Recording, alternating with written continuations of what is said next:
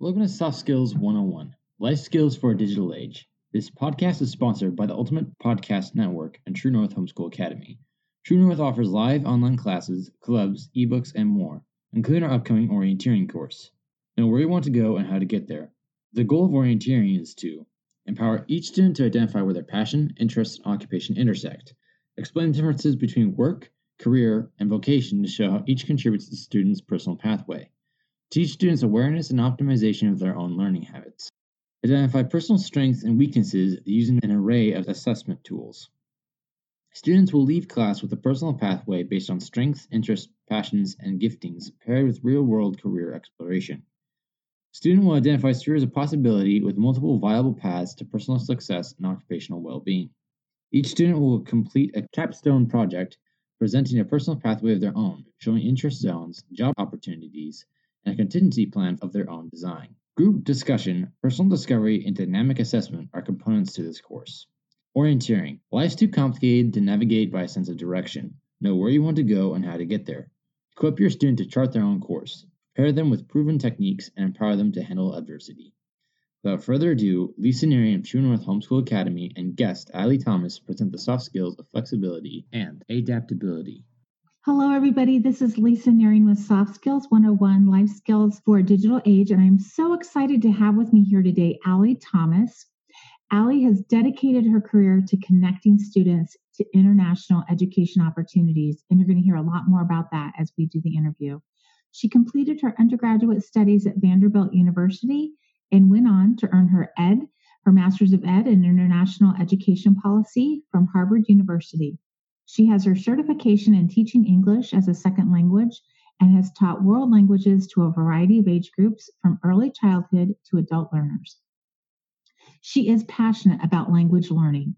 At this point, she's contributed to education projects on 6 of the 7 continents and is always looking for new ways to make international education more accessible and engaging. Before starting Ni Hao Chinese, she worked as an administrator and director of international programs for a Christian school network. In 2018, she co-founded Ni Hao Chinese with her business partner to connect more U.S. students with international educational opportunities and promote global understanding through language learning. Ali is passionate about providing children a window to the world through Chinese language instruction with Ni Hao Chinese. And I'm so excited to have you on the podcast today, Ali. We met at Great Homeschool Conventions in Missouri, and our booths were across from each other, and we had a great time visiting. And you're one of my daughter's favorite people now. So it's great to have you here. Thank you so much for having me. Yeah, that was just one of those kismet moments where I looked across the aisle and I go, great, we're going to have a lot to talk about. And we've continued the conversation. It's been awesome. So we are talking about the soft skill of flexibility and adaptability. And what better way to talk about that than through language, which also goes into the soft skill communication. But your whole life, adult career life, has been about higher education and language acquisition. So how do those two go along hand in hand, maybe from your point of view? Yes, I think so. That was never really my plan to go into that as my career, but as we find, sometimes there are bigger plans for us that we're not aware of. And so for me, I just kept going in my direction of passion. And for me, that was understanding people different than myself and cultures different than myself. And through that really motivated a lot of foreign language study, international study. And the first thing you learn when you're a fish out of water in a different culture or a different language is how to be adaptable, how to be flexible, and how to open your mind to take in the whole experience. So yeah, as you highlighted, Lisa, there's a lot to dive into there. Right. But you didn't really start out in Chinese. I mean, that's your whole world right now in some ways. You started out in a whole different world, literally, right? I did, yes. When I was still in high school, I did a mission trip in Mexico, and I had studied Spanish, and I speak Spanish now, and I'm so grateful for that opportunity and skill set. But kind of through that, it got me into the international realm. And I really thought, if you would have asked me 10 years ago, I would have thought I'd be doing a lot of work in Latin America. And that was something very much of interest. But kind of as I kept going down that path to understand international education and all of that, I kept being nudged in the direction of Asia, which is something I never expected. I didn't even use chopsticks until I was probably 21 years old. That's So funny. it's true. And I've gotten better, but there's all practice makes perfect. But yeah, so for me, I didn't think that was something that was really within my sandbox. But opportunities kept aligning, and I worked with a lot of students from Asia while working with the Christian School Network, and had the opportunity to go to Asia for the first time. Wow. Yeah, through that job. And that just really opened my eyes to a whole new world of possibilities. So did you love Asia when you first got there? Where'd you go when you first went? Sure. So my very first trip, I did a solo trip by myself um, to Vietnam. And so that was one of those things where it was a place I'd always wanted to go to, but I didn't know much about. And it was about a 30-hour flight process from St. Louis, Missouri, where I live, to get to Hanoi. And I landed at about 1:30 in the morning by myself in Hanoi, Vietnam, and thought, oh gosh, what have I done? One of those things where kind of, okay, well, we can't go back now, so let's dive in and make the best of it. And I really got to practice that adaptability, I'll tell you. And that first trip, I was by myself for 2 weeks in Vietnam, both Hanoi and Ho Chi Minh City. And both personally and professionally, that was an experience that really just opened my mind and kind of, once, for me, that fish out of water experience, once I had it, there was no going back. It definitely changed me in really positive ways. So, yeah, but landing by yourself at 1:30 in the morning when you don't speak the language and have to use charades in the airport to find your way to the hotel, that was something. Wow. Yeah, only now I can tell the full story. Yeah. So can you think specifically about some of the ways you feel like it changed you to do something so crazy? I mean, and what Yeah. did your mom think? Well, no, exactly. Well, and that's why I said, now I can tell her the full story. But when I landed, and I will say too, my mom was a flight attendant. And so she traveled the world. Whatever that gene is, I definitely got it from her. But I think for her, it's a little different when it's your child going versus when it's yourself. Um, so I think for me, it taught me to just kind of be open a little bit more, which you would think going into an experience like that, there's a lot of fear or misunderstanding. But I found for myself kind of sometimes leaning into that fear is Mhm. where some of the best things happened. So even for me, say for example, I had one day totally by myself, and it would have been very easy to stay in my hotel room and just be comfortable and chat with friends from home or something like that. But I thought, I'm here. How I want to go out and see this region, the Ninh Binh province. It's where they filmed movies like Avatar and King Kong and things like that. So beautiful, beautiful countryside. Um, and so I basically had made a friend at the hotel registration desk. I asked her what she recommended. She connected me with another friend. And before I knew it, I ended up on a bus heading out there as the only American on the whole bus, Mhm. which is a great experience to have. And it really made me think through some of my own culture, kind of through an outside perspective. Mm. Um, but in doing so, I met great friends from the Philippines who basically saw me, asked me how I was traveling by myself, and just adopted me into their family. We still stay in touch today, and it got to the point where even toward the end of that day, they were including me in their family photos. Oh, I So, love it. so I Awesome. think, yeah, it's one of those things where I find the more international travel that I do, the more that I realize that people are good and people Mm. are kind and we want to take care of each other. Oh, that is beautiful.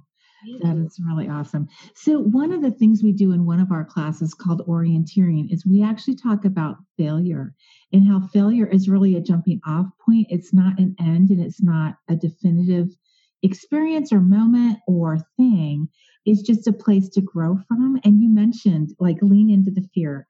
And so sometimes we have to do that. Like we're terrified. And then how do you get over that? Like, what do you do? How do you talk yourself into it? I think the first time you do it is always going to be the hardest, Mhm. because after you have one of those kind of blossoming experiences from leaning into the fear, you know that it's possible. But you also, nobody's ever a professional at it, I think. And it's really one of those things where we have to challenge ourselves to grow and adapt.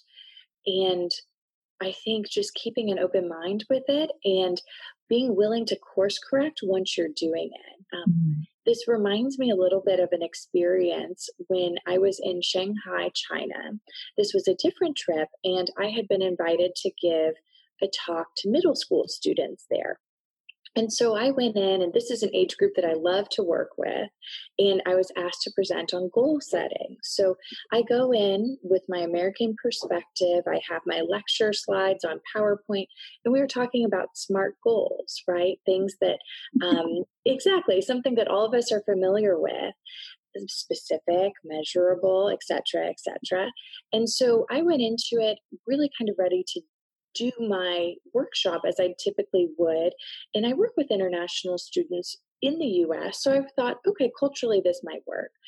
Um, but what I didn't know going into it is that this presentation was scheduled at the end of their 12-hour school day, right before their free time. And Mhm. they only got about an hour and a half of free time at their school. And so, as you can imagine, student engagement for something like that was a challenge. Yeah. So I went into it thinking, okay, this is going to be exact kind of, I went in with my educator perspective, with my lesson plan. I got up, they put me on stage, and I go, oh, already this is not the dynamic I thought it would be. So I did that, what I set out to do for about the first 5 minutes. And I thought, oh gosh, I can't have 5 more minutes like this. It's Mhm. just not going to work. And so what we ended up doing is really kind of shifting. And so it was definitely a fear moment for me where I thought, oh gosh, they've brought me in. They think that I'm going to provide this experience for their students, but the students just aren't accessing it the way that I expected.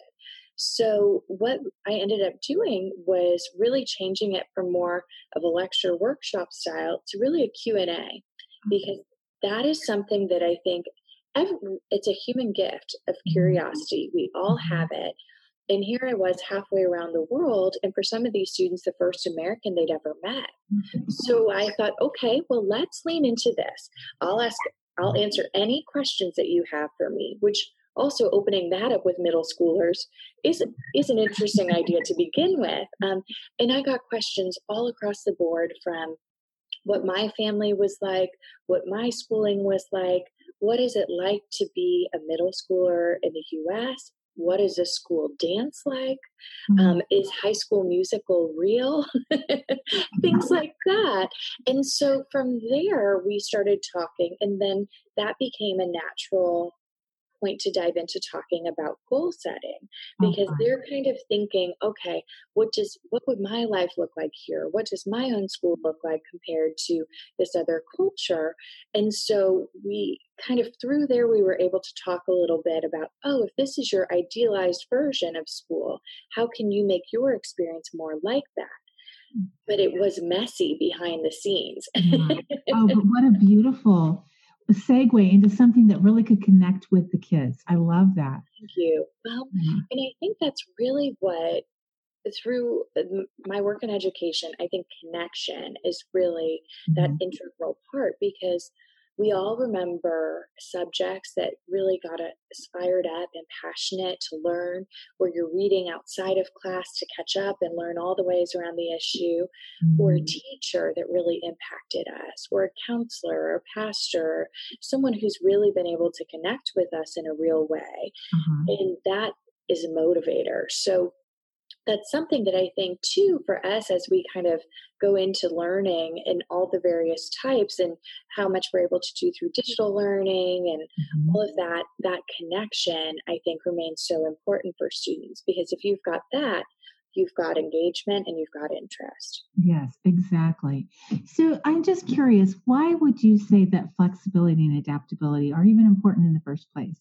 I mean, you have a lot of experience and you travel internationally. Not everybody does or wants to, but I've been spending all spring talking to parents about what's next after high school homeschool and military, college, career, sports, Ivies, not, Christian colleges, whatever. Do you think it's really important to think about these issues? And how do we help our kids start thinking about it in high school as they're segueing from kid in junior high to young adult in high school, and then a young career professional kiddo out in the world making their way? Do you Yeah. think it's more important than ever or less important? Our world becoming broader in some ways and Mm. more stylized in other ways. I think that's not maybe not the right word, but Oh, um, I know exactly what you mean. And I actually just recently attended a talk here in St. Louis with Professor Joe Fuller from the Harvard Business School. And he was talking about the future of work. And so right now I'm jumping kind of all the way to the end of that career piece. But he was talking about how, kind of, as work and as our industries change, we're setting people up for jobs that have never existed before. mhm. And so, with that, the inherent adaptability is so important. And he also shared, and he's a brilliant man too. He's written a lot around this. If somebody's interested, I recommend following up with some of his articles. But he was talking about the one constant in all of this is soft skills. That's something that can't be digitized. That's something that can't be outsourced.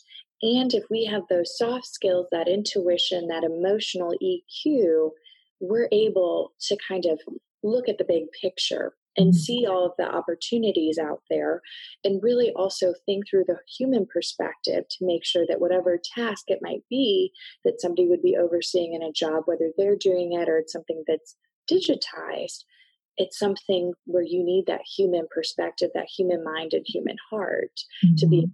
connected to the people it's serving. So, like I said, jumping all the way to career, I think it's really important.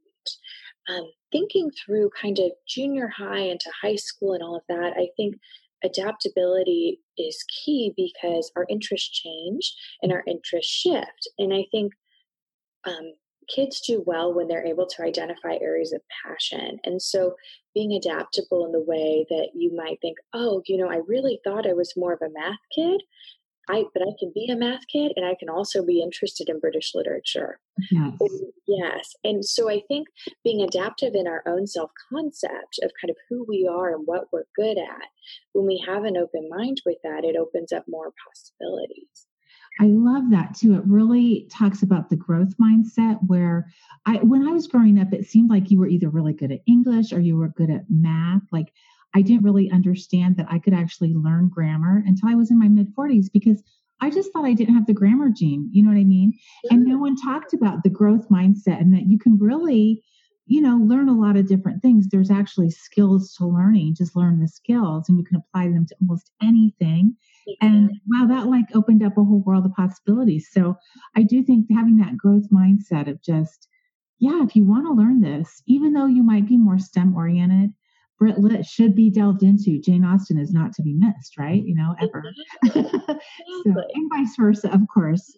I'm curious what your Chinese students think about learning English, or what do they think about the business that you're doing, and are they excited about the fact that we can communicate Yeah. across this broad expanse of continent and worldview difference? That's a great question, Lisa. I think so. Having worked with international students, I'm lucky to have a lot of good alumni who I stay in touch with. And with hearing kind of what we've jumped into with Me How Chinese and offering opportunities for American students to learn Chinese, they've been so excited because for them, learning English is a really big part of the curriculum of their schools. It's something that parents want. And for them to see on the other side that, oh, people are interested in us too, I think that's really something that's been exciting for them. And just to see, oh, wow, you're helping to make more people know about kind of our way of life and our culture and what our families look like. That's been something that I've seen a lot of pride in the eyes of my students with, and they're excited to share and kind of be an ambassador of that. And it's really special too when you have students who, are off in university or this, that, the other, who are saying, let me know how I can help. So that's pretty neat. It's always wonderful. And I say, when you're a teacher, your students are your students for life. They might go on and you might not hear from them for 10 years, but as soon as you're in the same room, you still have that dynamic and connection. So they've been really excited. And I think too, even just having international students at the schools where we've worked at, the schools and even the Americans have seen it as a way where they're kind of more open to it in general too. So mostly we've been really greeted with a lot of enthusiasm by schools and educators, just because this is something that we're trying to make accessible for students and families. And there have been resources out there, but not ones that necessarily meet students where they're at. So we really work a lot with students that don't have a baseline in the Chinese language or culture, and are helping to connect them so they can build that foundation all the way up. So do you mind if we just spend a few minutes talking about foreign language acquisition? Because it's something I wanted to do in my own home for years and years. And finally, as I'm like moving through kids, like my last couple, we're really nailing it. Like we've gotten one solid one down. My youngest is really she has plans for her third language coming up this fall. So I feel like we're finally kind of getting a hold of it. But a couple questions I have for you are, what do you think about great programs like Duolingo and Rosetta Stone? They're free, they're apps, they're fun. How is that different than taking a class with a live teacher? And where is the place for both of those? Sure. And I think you've already made a really astute observation that there is a place for all different types of language learning here. And things like Duolingo and Rosetta Stone are great for if you're going to be on the ground and needing to use the language to communicate, to get around and all of that. I've used some of those apps when traveling. I was able to learn a good amount of Portuguese actually through Duolingo when I was working with some schools in Brazil. But it was not enough for me to ever sit down and write a professional letter or to read a book or anything like that. It was much more kind of that quick and dirty approach to foreign language for really boot camp 101, what you need to function when your plane lands in that country. So for me, great asset there. And it's free and approachable. You can do it on your own time and all of that. But also with you been doing it on your own time, there are different types of learners. And I know for myself, I'll have an intrinsic motivation to study a foreign language for about maybe 4 weeks. And then after that, I think, oh, it's starting to get hard. We're starting to conjugate verbs. For me to actually learn a language and learn it well, I find working with a teacher in a live dynamic classroom is so important. So for us with Ni Hao Chinese, all of our classes are live, taught by certified teachers and all of that. So I'm lucky to get to do Chinese classes with our teachers. And it's really been amazing because with a lot of the Asian languages have tones. So and that's something that for us Americans, that can rattle us when you hear that, ma and ma mean different things. And so for me, working with a teacher in Chinese, because I'd had exposure to the Chinese language for years, but had never really been able to grasp it. But with just my first session working with one of our teachers, she was able to see the way I was conceiving it, kind of figure out what my stumbling block was and work through it with me. Oh, cool. So that was great. So for some of those skill sets that you need when approaching a foreign language, we can all memorize vocabulary. We can all memorize kind of verb charts and structures. I've taken Latin too, so I've done a lot of things, the different meanings and endings.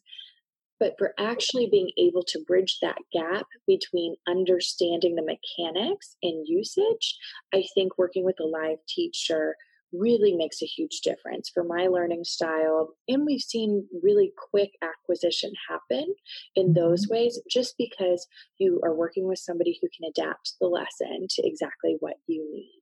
Exactly. Yeah. And to have a native speaker. We found that this year with our Hebrew classes, to have a native speaker, just even to like, he brought in some video clips from Sesame Street that they play in Israel, and the kids immediately connected. He just had so many resources that made it so much more real and plausible and doable that you can't get from just a workbook on your own, can you? Oh, exactly. And that's one thing where we did a series this year called Passport to China, which was all about connecting students with the Chinese culture. And we did it a lot around the holiday of the Chinese New Year, which for them is their major holiday. It's really a family reunion type holiday, like Thanksgiving would be for us. And so to have the teacher actually sharing what she does in her home for the holiday and what her family is like, what foods they serve, and all of that, you get a lot of those intangible lessons that make it just so much more approachable. And like you said, the resources that they have in their own language are vast. And for a language like Chinese, that accent and those tones, to learn it from the very beginning from somebody who is a native speaker, oh goodness. When we have students who are 6 years old and starting with us, I just wish I would have been 6 years old starting. It might have been easier, but that's okay. Well, they can hear it. And I think that is one thing. We don't realize how different a tonal language is, that just the variations of tone change the word. I mean, the literal word, which is a different way of thinking about language. And that's how I once called myself a frog on accident in conversation. And let me tell you, when you do that with high school students, they're quick to tell you when you call yourself a frog. That's awesome. Thank you for listening to Soft Skills 101, Life Skills for a Digital Age. Allie Thomas will be joining us next week to continue our interview on flexibility and adaptability. Join us next time.